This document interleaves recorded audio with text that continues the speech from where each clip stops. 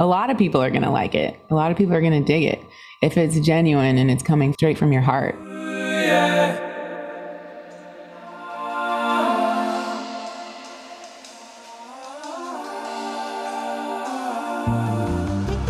Welcome to the Gig Boss Podcast, where musicians go to learn how to navigate the new music economy. My name's Adam Meckler, and it's my mission to get you the tools to have a thriving career in music. And to that end, we've got an app called Gig Boss that's free on iOS and Android. It's a way for you to create groups, create events, check out your scrolling chronological feed of gigs, click on a square, see all the details, click on a phone number, text or call, click on an address, pull up Uber, Lyft. It's sweet, and lots more is coming. Today, I'm talking with Caroline Davis, who's become a friend over the years. She came out to Michigan Technological University, where I run the jazz program, and she was the guest artist for us last spring.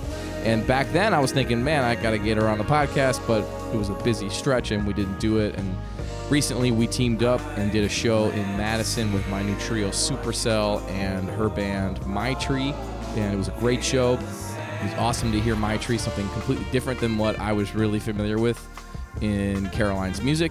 I really kind of fell in love with her saxophone music, her sort of modern jazz stuff, reaching back to her Heart Tonic album, which we didn't talk about a lot, but it's a really amazing record. It's been super influential on me.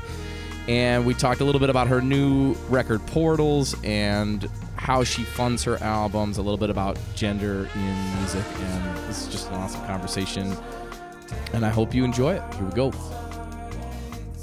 Oh, thanks for wearing the My Tree shirt. Yeah, I was gonna say I got my My Tree shirt on. I was ready. I actually reached for it this morning, and then I went, oh yeah, I'm talking to Caroline. So that's cool. Perfect. It was a natural. We're reaching for the My Tree shirt. Yay! Yeah, I really enjoyed hearing you guys in Madison. That was super fun. That was such a fun show in general. I loved your set. It was so good, and all the stories you shared with everyone. Thank you. I appreciate you saying that. It's we've got a record coming out December 2nd that we recorded in Chicago. We just Where was that? Recorded a set. It was at Luke Polipnik's place. Oh, cool. You know Luke, the guitar player?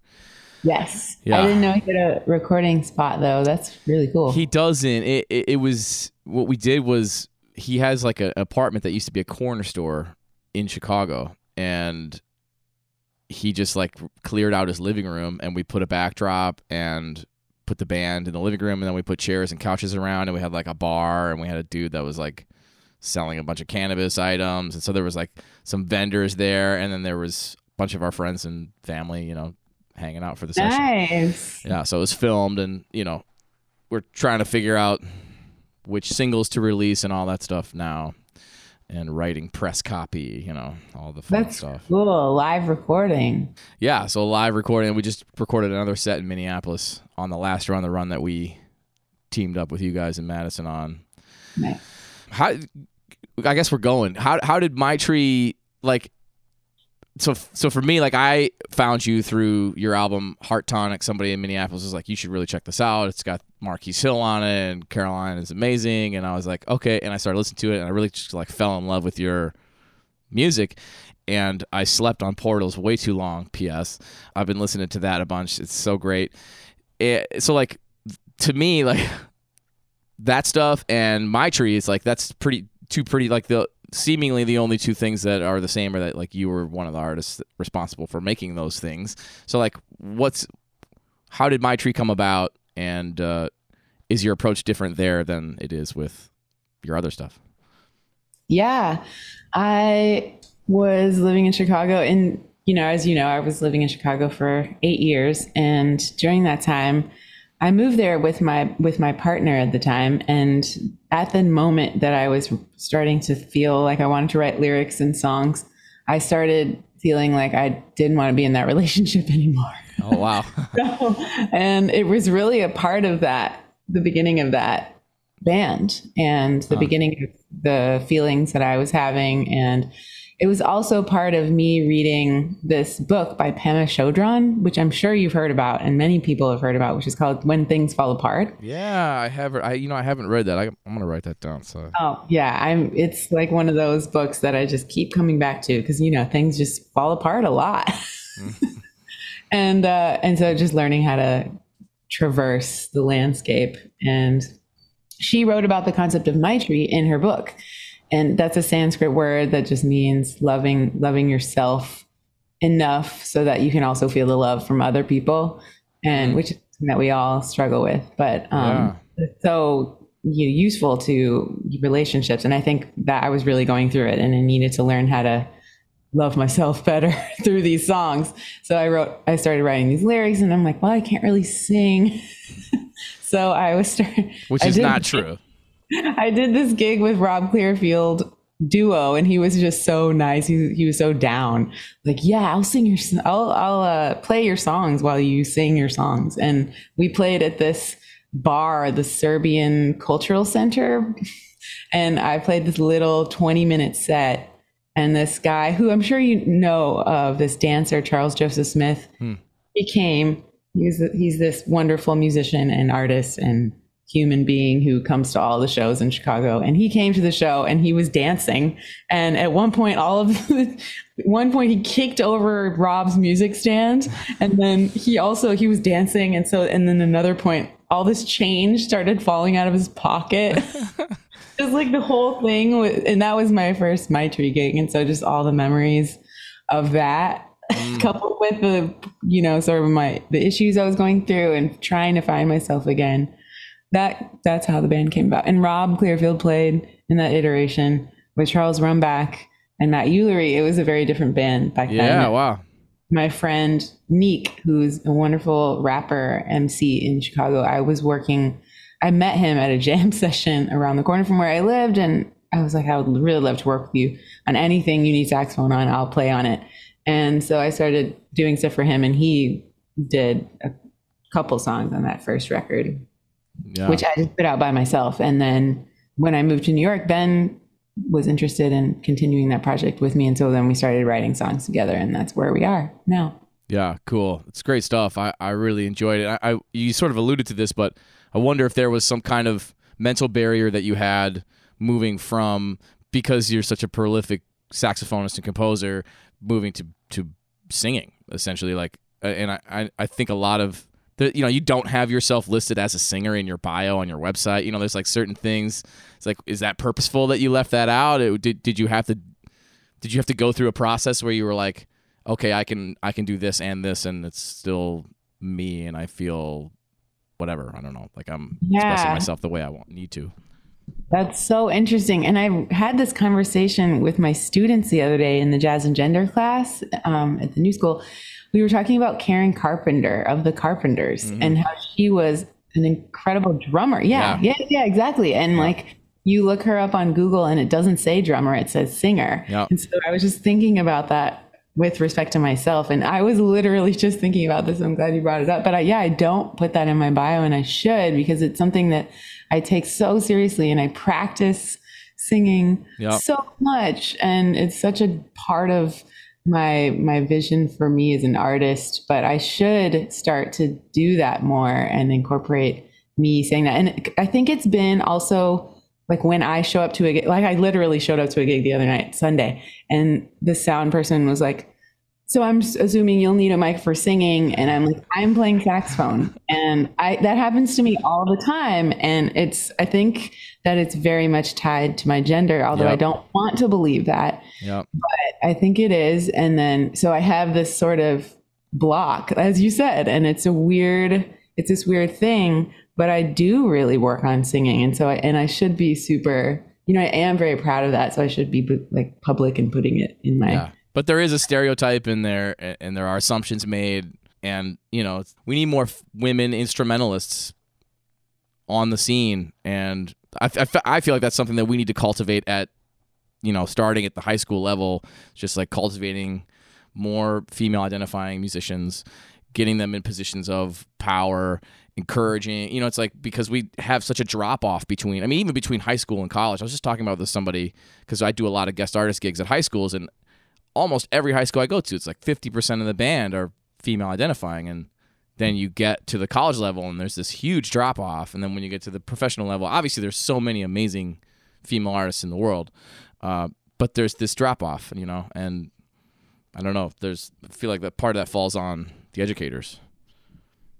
Yeah, I really struggle to understand why that is. The data definitely shows there's a drop off, absolutely, at a certain age, and it's really something I think could be important too. Is talking to. I mean, I hate the word girls, but let's talk to young girls. Let's talk to them and see what it is about the vibe that makes them want to quit. I guess because there is a large group of younger girls who take an interest in the music and then something happens. I don't know. I'm not sure. And I don't even know if I have enough levity to say that. So, but I do know that it's shown in, quantitative numbers that happens. So you're totally right. And I wonder what that's all about, because I see programs making a difference in trying to make the teachers a more equitable, group of people. So yeah. And that's when you see yourself in it, right?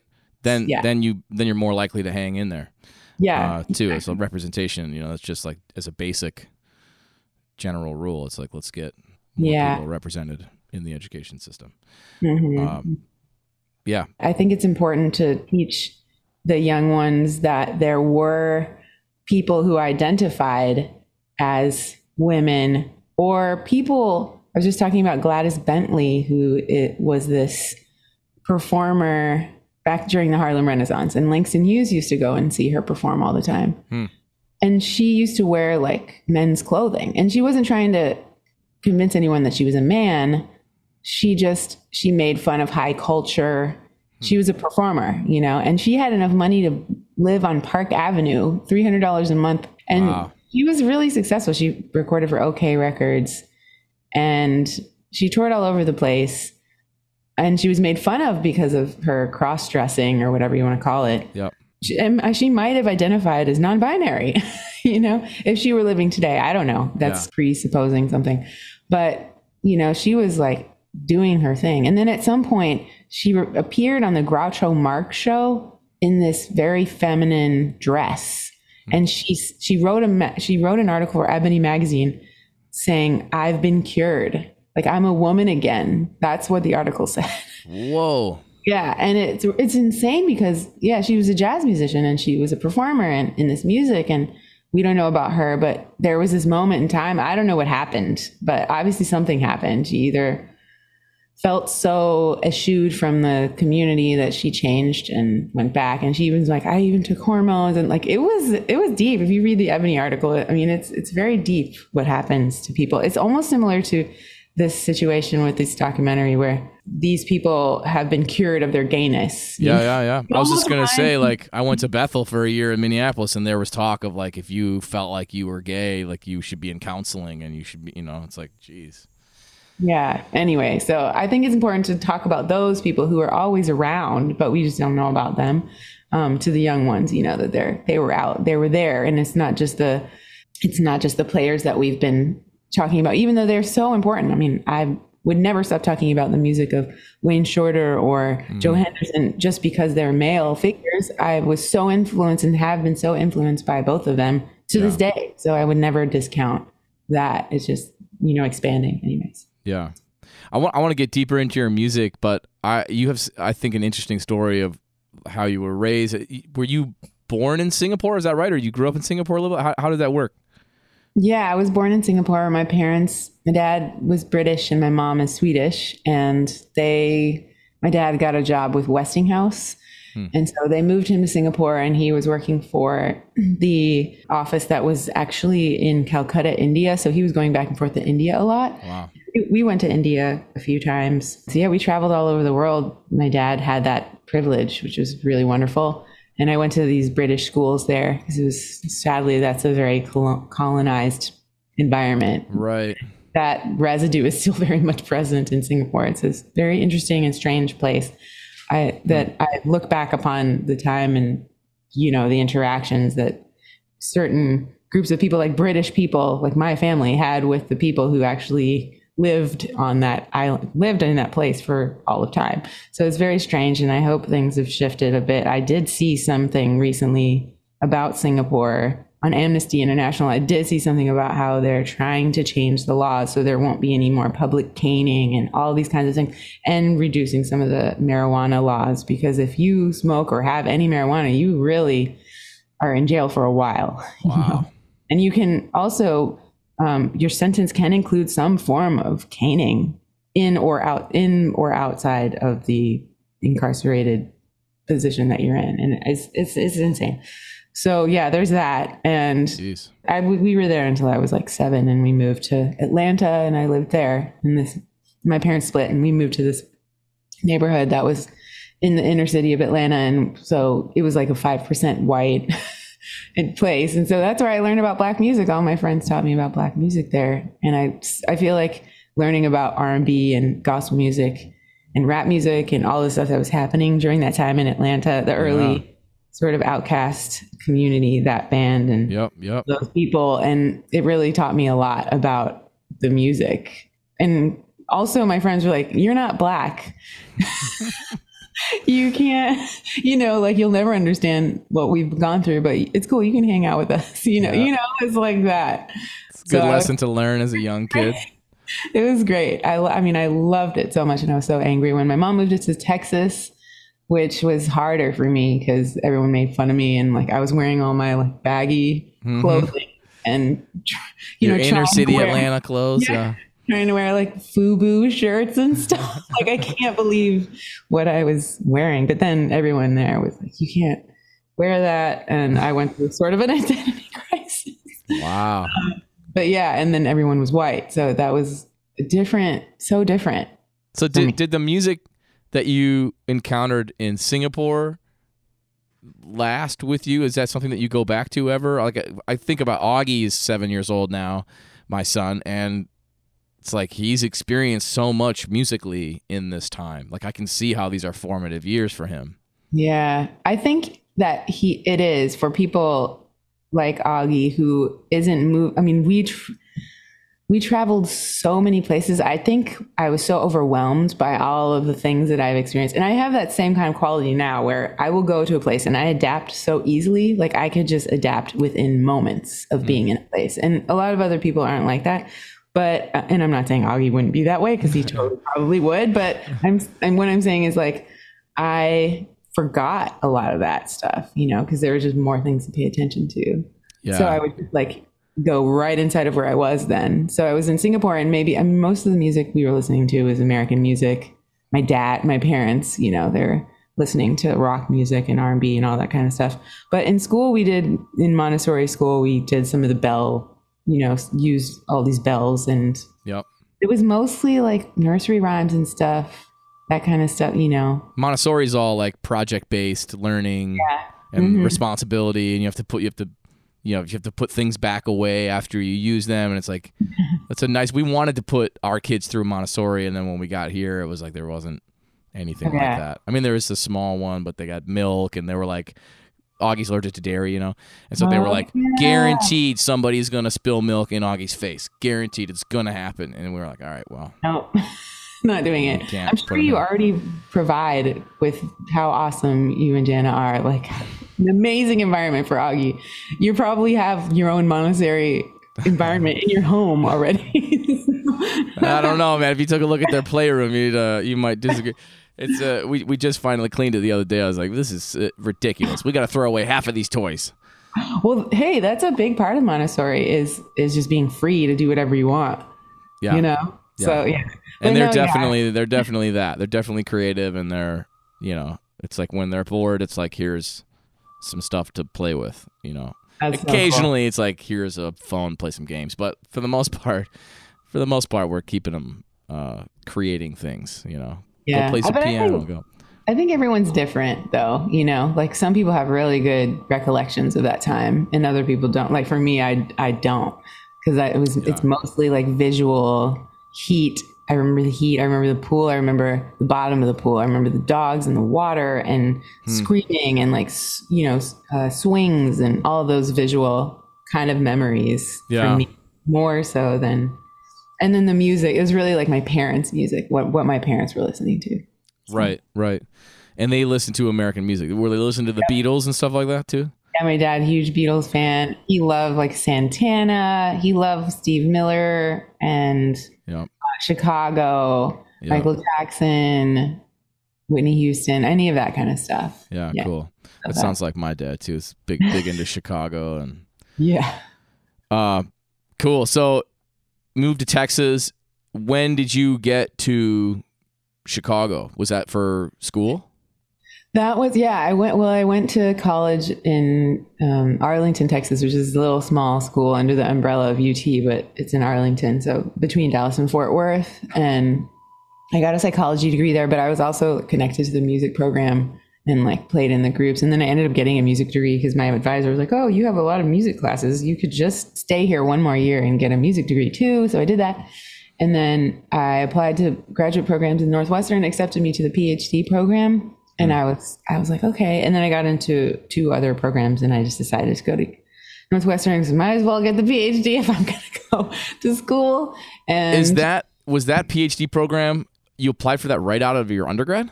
Yeah, I did. I mean, I applied to the graduate program and then I wasn't expecting to be accepted to, the whole PhD program. It was just a sort of vague graduate program. And I was expecting them to offer me the master's.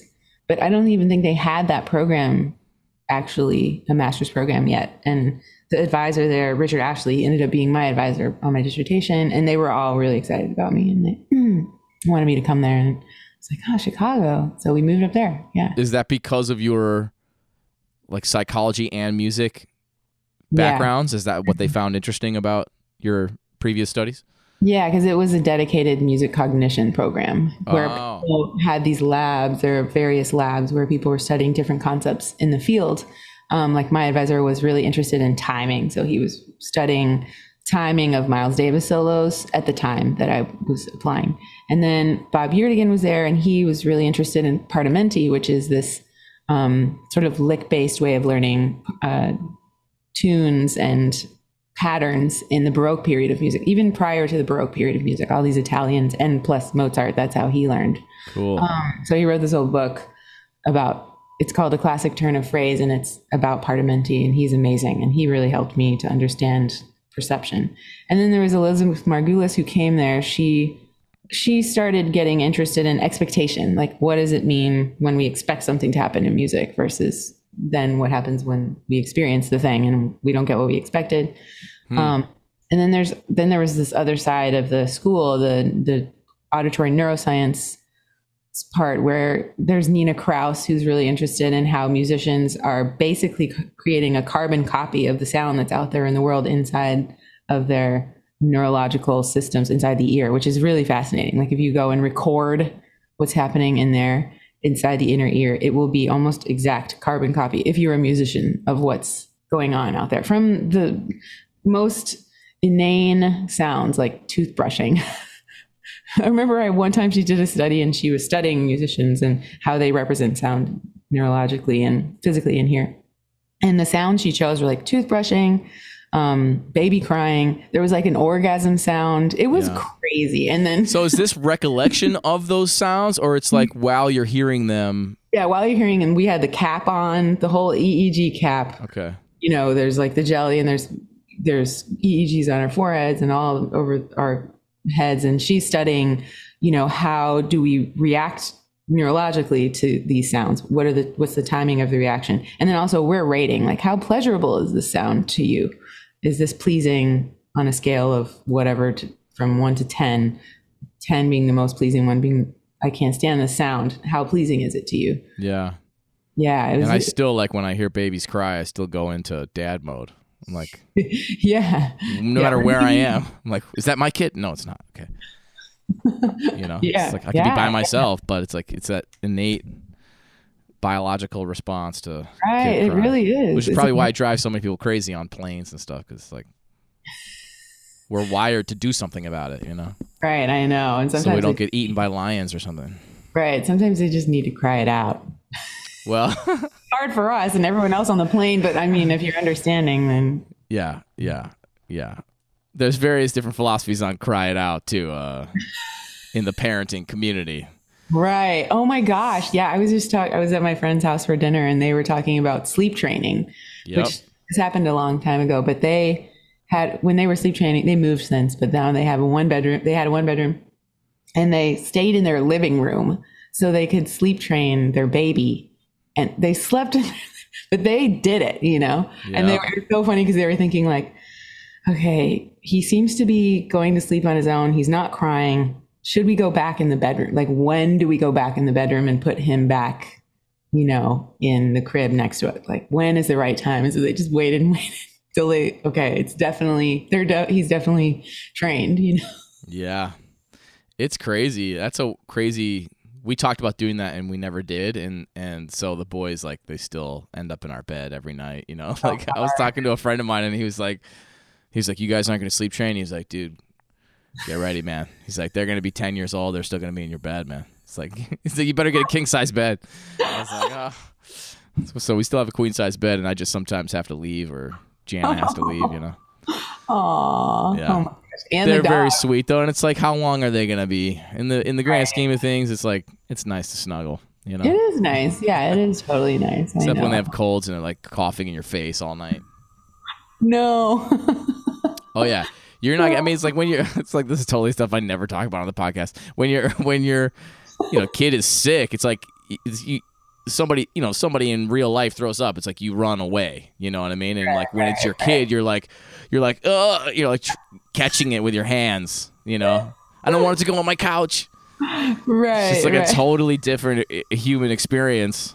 It's so good. I'm glad you're talking about it. I was saying to my friends, sometimes like people, you know, we need to be reminded of people's real lives sometimes when they're professional musicians. Like I was talking to those same people and annoyed about how there weren't changing rooms in some of the venues, you know? Yep. Like there needs to be changing rooms in the venues for people who have babies, you know? Absolutely. And who need to take their babies to the sound check. I've been seeing that a lot lately. Yep. Parents, just musician parents, both of them, and they can't afford a babysitter for the sound check. So they bring the baby to the sound check and the baby's like hanging out, and where do they change their baby? Totally. So, and like, where do they breastfeed? And like Jana dealt with this. We did a little tour when Augie was a baby, and we always did this Door County run that was like a week or two long, where we played almost every day. And we were like, we'll try 4 or 5 days this time. And Augie was a baby, and we had him at every gig. And you know, the rest of the band would be like eating tacos on the break, and Jana's like back behind the stage, breastfeeding, taking care of Augie, making sure he's fine. You know, I mean, it was like not the most ideal. And I think it really kind of made her go like, I don't want to do that. You know, it's like, and it's not that she doesn't want to perform, but it was like the pressure of having to both handle that and be worried about like who's watching him, and are they paying attention, and are they really, you know, handling him the way that she would want. Yeah. Well, yeah. I mean, luckily, I feel that there are a lot of women like Jana who feel there is a Women in Jazz Mothers podcast, I think, that's coming out or came out.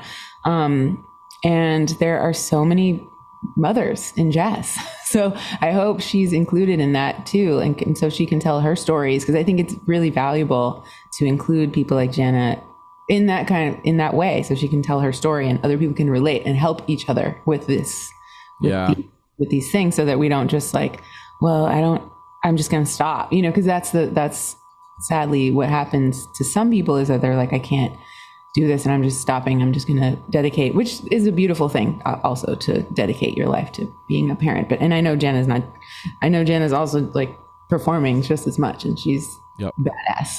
And, but there's a community of people, is what I'm trying to say, that can help and that have resources available. And I think that's so important right now. And we haven't done that in our music. We haven't done that. And they've been there all along. Jerry Allen, you know, was a mother during her performance career. There's been so many people. Yeah. Alice Coltrane. Yeah, exactly. So I'm glad that's finally happening in like a very concerted way. Intentional. Yeah. It's been, you know, it's been tough for Jana, I think, getting back. You know, it's not like she ever left, but you know, it was like there was such this period where it's just like, when you're a parent of really young kids, it's like you're you're under a rock almost, and you like a couple of years go by and you wipe your eyes and you're like, oh, wait, what happened? Who got elected president? What the hell? It's it's really like there's so little that you can handle especially if your kids don't sleep. Like our kids just never slept well, and so we were always sleep deprived. I was up at 4 or 3 with the boys. We took turns getting up with them, and it's just like it was hard to maintain that energy of forward. It's like you have to always be forward thinking when you're a musician. Like I'm planning this tour and it's got to be planned, months in advance, or I'm planning this recording project, or I'm booking this gig, and it's like these things they require foresight, and when you're just trying to survive the moment, it's really hard to think ahead. You know what I mean? Yeah, absolutely.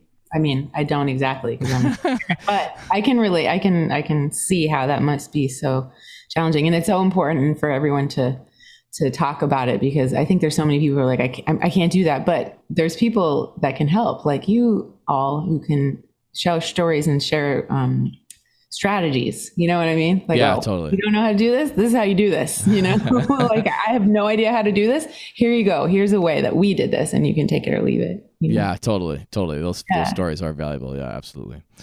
Cool. I wanted to talk about music making. So we left off with you getting your PhD at Northwestern, doing all this really cool stuff. I assume that you were like getting connected in the scene at that time, playing like. It seems like you took an interesting path to becoming like a prolific artist, because you were like, I majored in psychology, and then they were like, you could major in music too. It's like that wasn't you didn't go to school thinking like that's what I'm going to do. I would assume. So when did you become like, I'm going to chase this artistry thing as a saxophonist and composer? Yeah, it was when I moved to New York. Actually, I got my PhD, and then I was teaching a bit in Chicago for DePaul University. Mm-hmm. Taught a music in the brain class for graduate students, a seminar class. They asked me to do that right out of, I was ABD, which means all but dissertation. Yep. And a friend of mine, Jackie Sheet, was teaching there and said, we need someone to teach this seminar course. Can you do it? And I was like, yeah. So I did that for like 5 years. Even after I moved to New York, I taught it on Skype before Zoom. Wow. And I also took over some theory classes for Jeff Bradfield at Columbia College, and I taught at Northwestern ear training. It was a lot. So I thought to myself, wow, this is crazy. Just being adjunct at 3 different universities. Whoa. Yep. So I stopped doing that, and I really kind of went through a little thing with myself, and I really wanted to write music and dedicate my life to it. So I saved all this money, and I moved to New York. I'm like, well, if there was a place to do it, it would be here. So I did it, and I moved here, and I had to struggle a bit, and I had these sort of odd jobs teaching music together, actually little baby music classes. Oh, cool. Here when I first moved here, which was beautiful, which is when I became more sympathetic to like the plight and struggles of parenting, because it was so close. I saw it. And yeah. Beautiful thing. But then, I decided, I also then went through this thing and I quit all that. And then now I just do the new school teaching thing and really spend more of my time practicing and composing. So it took a little while for me to get to this place. And there's definitely it's not without its complications. Like most people go to school and they make all these connections and you see them kind of go through their life. And it's a very linear process of being connected with those folks, and they play with those folks and they're kind of connected always in this way. And I feel like I'm always kind of, pushing and trying to make those connections and be like, I'm genuine, I'm here. And sometimes I feel a little bit left out of that linear thing, but in other ways I kind of like it because I'm kind of weaving in and out of the thing. Yeah. And I still have all my connections to the academic world, which is beautiful. And I'm, in touch with these really interesting people, like my friend who's a neuroscientist up here at UConn Storrs, and just, talking to him on the phone. And what are you working on? And I'm working on, these oscillator models that, mimic the behaviors of the brain. And I'm like, wow, I'm so lucky to be having this conversation with you. And I wouldn't have that if I just, if I went to music school. So there's, pros and cons. Yeah, totally. So do you then fund some of your projects through grant writing? Is that something that you're actively pursuing? Yeah, absolutely. The last round with Portals and then this record that isn't out yet, but will come out next year probably, was funded by the Jerome Foundation. We were supposed to do a bunch of touring, but pandemic. And instead I made these 2 records. And then I did some other things. I bought some gear, and it was a very good grant that I received. And then this year it's been the Jazz Gallery offered me a fellowship to be the composer. They do this composer fellowship once a year with one person that the board chooses. And I was very lucky to receive that. So that's been this year of me writing for that music, which will premiere in December. Cool. And then CMA, I was able to get this grant last year, which was pushed back this year, to work with Nicole Mitchell. And we were also recording that project in December. So yeah, those have been mostly grant funded. But I have funded a lot of my stuff myself, tours and just slogging it out, like not making money on the thing and funding it, or finding a patron. I think that's a very important part of the process that I think a lot of people don't talk about is people who really love your work and who have money and who want to give their money to you so that you can do what you want to do. Yeah, and totally. Those people exist, and I'm not saying that in an effort to say we should take advantage of people. That's not what I'm saying. It's like, these people are my friends, and they become my friends, and I become very close with them, and they've supported me through the whole process, and I love them like a sister or a brother or a parent. And some people have money and others don't. And, there's ways in which we can reach out to our fans more. And I love the way that you do that. I love the way that you are on stage with people. Like, you really pull people in. Like, when I watch you perform and I hear you talk to the audience, it's a genuine, it's not like, hey, you guys are here listening to my music and I like really want you to, give me money. But no, it's genuine. Like, I really want to get to know you. I want to talk to you after the show. I want you to understand where my music's coming from. I want to keep in touch with you. Yeah. Because I want our relationship to burgeon. I want our relationship to grow. And I think that's so important these days because, everything's so, yeah, there's so much going on, and we got to keep in touch with the people who care about our music and find our supporters. Totally. I think some of those people too, like they love music and maybe studied music themselves and just decided to go a different way because they wanted that financial security. And now they want to have a piece of somebody creating art, that they love. I think that's a beautiful thing. I work with somebody in Minneapolis like this, and I put on a show, like a album release party at a theater in South Minneapolis with my orchestra, and I had like a 4-piece choir, and I flew in Toki Wright from Boston, and I flew a harjander in from Jamaica to play with my band, and I had like I had a videographer and a photographer and a lights guy and a sound guy. Wow. And it was like, we sold, it was like $35 tickets or something. We sold 330 tickets, something like that. But I still, after all of that, would have lost money if I hadn't had this guy, Tim Pharisee, who's been a fan of my music for a long time, who paid for the flights for the 2 guest artists to fly in and seated the show with $1,000. It's like I still would have not made it, even with the success of like nearly selling out this theater at $35 a ticket, which is like, it's kind of mind blowing. It's like, man, I still didn't get there. I mean, it's like, it's a 20-piece band, of course. So like I always like the projects I come up with are too big, probably. So it's like, but you need somebody like that to, and I was going to ask too about Portals, like, when you started to think about funding that project, how did you frame it when you wrote the grant? Like, what did you tell a story about the inspiration behind the music? Did you talk about how you wanted to include strings and you hadn't done that before? Like, or I don't know if you hadn't done that before, but that you wanted to include strings with your quintet. How did you frame that in the grant writing process? Yeah, I basically wanted to talk through how we connect with our ancestors in the music. And they can be people who were related to you by DNA, or they can be people who were inspired by you. And I thought about that word portal and how we can create these portals of communication with those people, not like the portal that you use to go online. But yeah, and the other portal, the sort of like,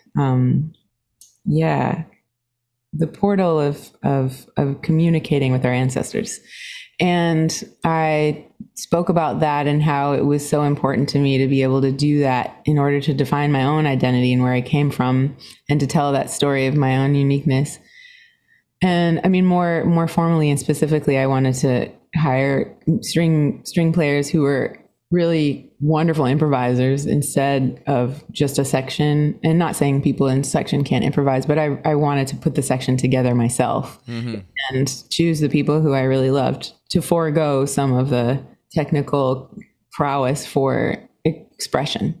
And not that expression doesn't require technical prowess, but I wanted more focus on the improvising, and more focus on the texture of the strings, and trying to do this a different way.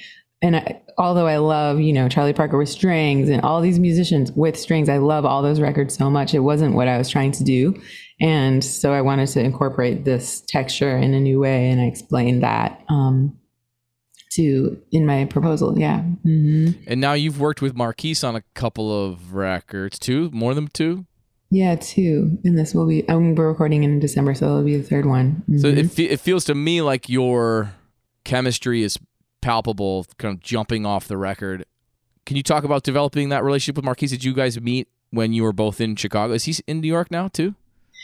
We met in Chicago, and Marquise is an enigma. He moves around so much, but also, as you may know, he has a position at Berklee College of Music. Oh, I did not know that. Okay. Yeah, he has a position at Berklee College of Music, which is, I think he's starting his 2nd year just now, this new semester, trumpet faculty. And so I believe Marquise, I wouldn't want to tell his story for him, but I'm pretty sure he has a place in Boston, and then he might have a place here. And he also owns a place in Chicago for sure. Okay. And so he's traveling around a lot, as we all know. And yeah, I mean, I always love Marquise, who has a trumpet. You also have an incredible trumpet sound that is unparalleled. Like both of you, it's just, wow. Just to be able to have that, that subtone quality that I feel like I'm always with, that textural depth that is, I think it's just so difficult on the trumpet, but like easier on this flugelhorn maybe, but you both get it so beautifully on the trumpet. And I had played with him a little bit in some projects in Chicago and just got to know him and really love him as a person, which I think is also very important to me, to be involved with him as a person, as a human being. Right. And wanted to work with him, and he's just such a wonderful presence all around. So, and I love playing with him. I love improvising with him and working on playing together, which I know he really loves to do, improvising together. That's been really fun. I do that a lot on that record with him, the Heartonic record. Yeah. Cool. Portals. I've been listening to Portals a bunch lately, and it's awesome. I don't even know how to put it. I was thinking about what can I say about it that actually has substance, but I don't even know. It's just like, that's the stuff that I love, It's like I hear it and it's just like, it's like the stars. I don't know how to describe it. It's like listening to it. It's like, I always picture things when I listen to music too, so I just like visually see the music while I'm listening in different ways, or hear conversations. I used to fall asleep listening to like Roy Hargrove trade floors with Antonio Hart, and like I would hear, as I was falling asleep, I'd be hearing a conversation in words, rather than, you know what I mean? So it's just like I have that experience listening to your music, and whatever. So I don't know how to. That means a lot. Not to gush too much, No, I'm wearing my Maitri t-shirt too. It truly means so much to even just know that people are listening and getting something out of it, That's totally. It's all any artist really can ask for. It's like, that's a good reminder too to artists to go like, oh yeah, this does mean something to people. Mm-hmm. I think it's easy to lose sight of that. Definitely, because music is such a personal endeavor where we'll go and listen on our headphones and no one is there with us, and how can we possibly share that with someone else? And many people just don't share. I haven't been good about sharing that, but I'm getting better. Like I listened to a friend's record the other day and I texted him you know, and like finally sat down and listened to your whole record, and it's fucking awesome. You know? So I think we should all be so much better about that. I think there can be sometimes a complex as a musician to be like, well, you know, I'm doing my thing and you're doing your thing. I mean, we're all out here trying to do this thing. Yep. And it's so small, you know, like this stuff is so little. And every time you reach out and just say something like that, it can help change someone's day, you know, which is that's what the thing is. Like we just wake up every day and we go, okay, today, what do I got to do today to get through today? About that right now. And I'm not trying to change the world. I just want to like be able to put my shoes on and like feel calm and make people smile and have a good energy around me. Yeah, totally. So what would you say to like if there's a young person that wants to make you know, a new album of music, maybe somebody that hasn't done it before, what kind of advice would you give a person like that? Yeah, I would say I think for me it always takes a long time to frame what I'm doing and to take a lot of notes. I'm very intentional about sort of taking stock of all of the pieces that are going into the concept of an album or a concept of a book of music and how everything sort of fits together in these specific ways. So I'm really interested in the shape of it. And sometimes I will draw visually what I'm going for or take a lot of notes. It's a lot of free form note taking and drawing and colors and textures and what is it going to feel like and how do I want people to feel when they're listening to the music and where are their minds going to go and like just putting myself in other people's shoes and that kind of building for me, and then going and sitting down and figuring out harmonically and rhythmically what I'm wanting to how do. long is that process, that initial process? Does that last a week where you're like, I'm going to ruminate on this? Is it longer? Is it like you're thinking about it and then you're actually actively writing things out? Or right. I feel like, yeah, it's a back and forth for me, but it takes a lot. Like right now, this thing that I'm doing, Portals #2 for my grandmother's poetry, that's what I'm working on now. It's been taking a long time, like over a year or a year and a half or something like that for me. Cause this has been difficult. It's the first time I'm going to include more words and singing on like a record that I would say is more of my jazz style record. And so I'm really trying to be, you know, more intentional about the whole thing. And there's going to be poetry and there's going to be like rapping and spoken word. So there's all of that. That's taking me a long time to go in there and do that. And yeah, it's just music has become something so different now for people. And I'm saying that because I've noticed just more specifically, there's shorter tracks, for example, like smaller tracks. And I'm used to, you know, like 13-minute tracks. And then someone wrote on Twitter the other day, like, whoever's coming out with tracks that are 13 minutes or 12 minutes, like, you don't know what you're doing anymore. And I had this long discussion. This wasn't the other day. This was like maybe 6 months ago. But I was like, wow, everything is so different. But then, you know, you could hold strong and do your thing. I'm like, no, I'm going to come up with a track that's 12 minutes. But then you think, well, who are the people who will listen to that? But there are people who will listen to that. So you kind of go back and forth and think about shaping and everything. But you think about like when the records came out and it became like, all right, you got to make your song under 3 minutes and 20 seconds or whatever. And it's like, did Duke Ellington not make art because he was making songs that were 3 minutes and 20 seconds? I mean, like, I do think that too. My songs are all my big band charts are 12 minutes long, you know?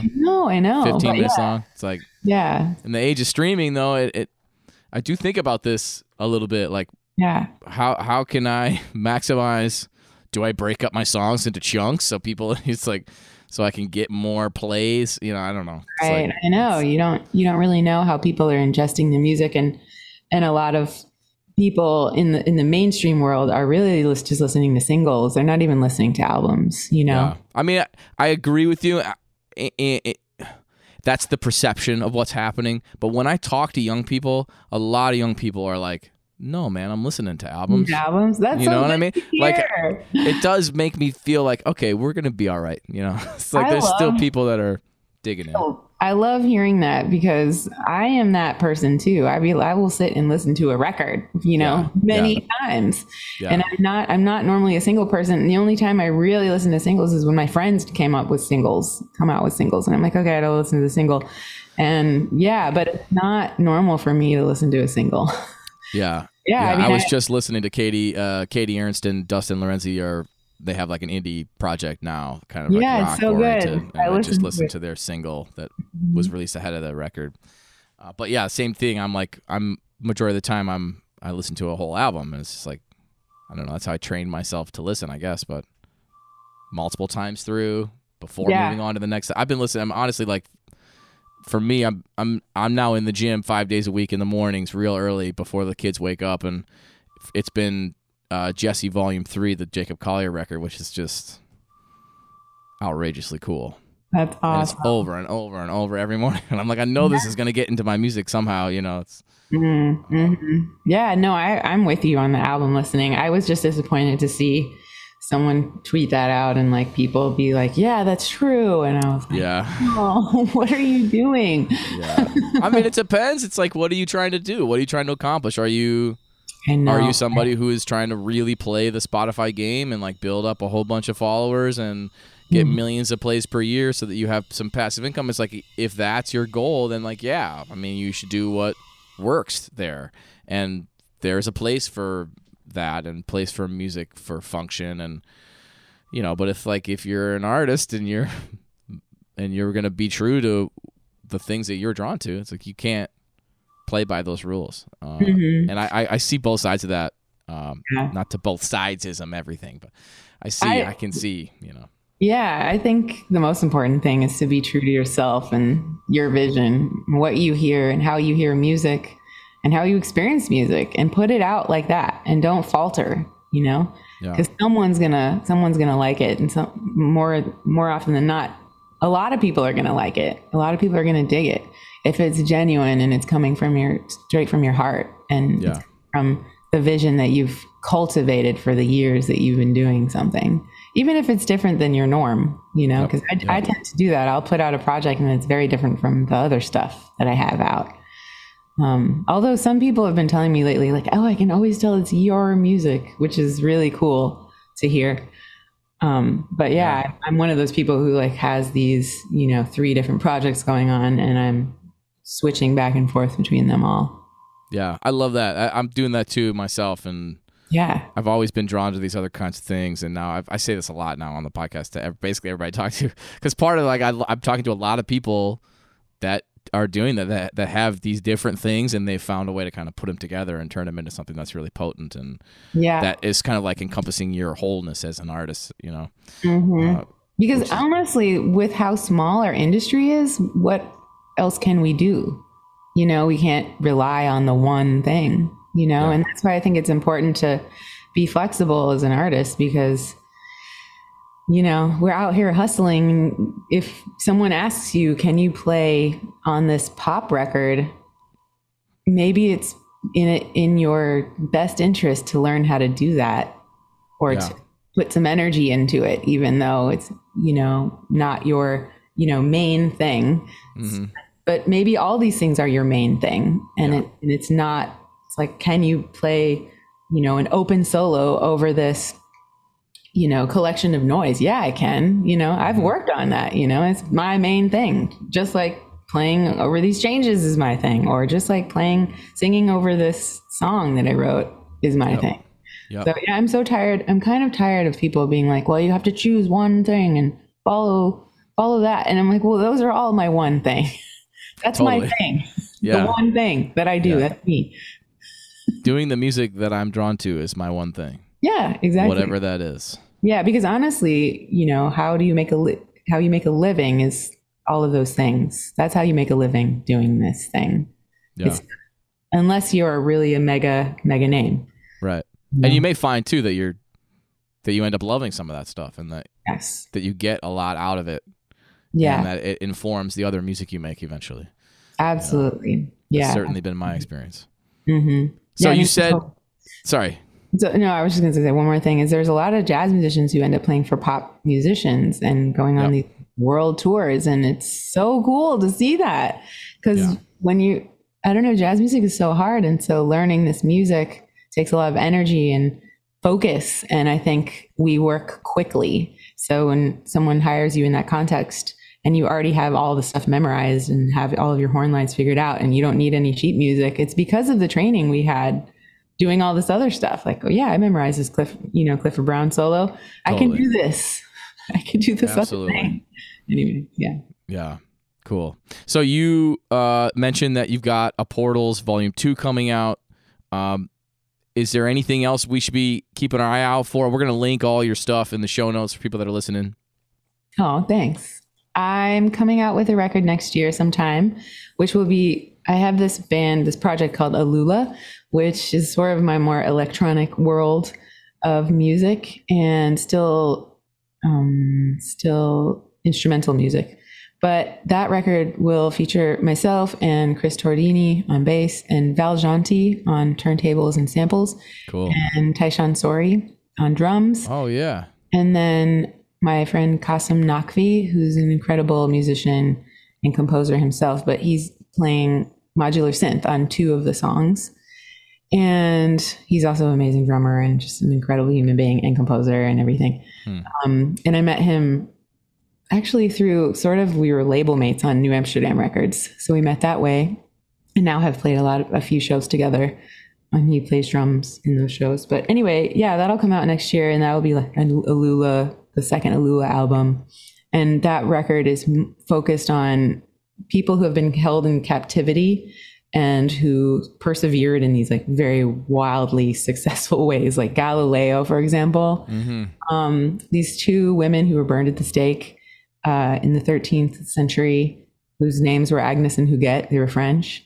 And my friend Keith Lamar, who's on death row right now in the state of Ohio, who I've been involved with his campaign and trying to, free him from this ridiculous incarceration. And another friend of mine, Jalil Muntaqim, who was an ex-Black Panther who was in prison for almost 50 years, maybe 48 years, was released in 2020 and is now just doing his thing. And he's written so many books and just kind of a hero of mine. Sandra Bland and Joyce Ann Brown, who was a woman who was incarcerated for some time, but then she created these programs. She's passed now, but she created these programs for people in the West Coast who were, out of jail and needed help in the world. Yep. Because that's been such a horrible thing for people to experience. And she was a hero of mine for doing that. So that's the sort of aspect of the album for me. I've been really involved with that idea of helping incarcerated people. Personally, my uncle was incarcerated for a long time and he lives in Sweden. And I've just seen, he's an amazing person and human being, but I've seen how the system sort of destroyed his life. And I thought I would love to do something personally that makes a statement about this aspect of my personal life. Yeah, beautiful. Yeah. Awesome. Well, thank you so much for taking out the time to talk and hang. It was great to catch up. Yeah, thanks for having me. Yeah, totally. Hope we cross paths again soon. Yeah, definitely. Yeah. All right.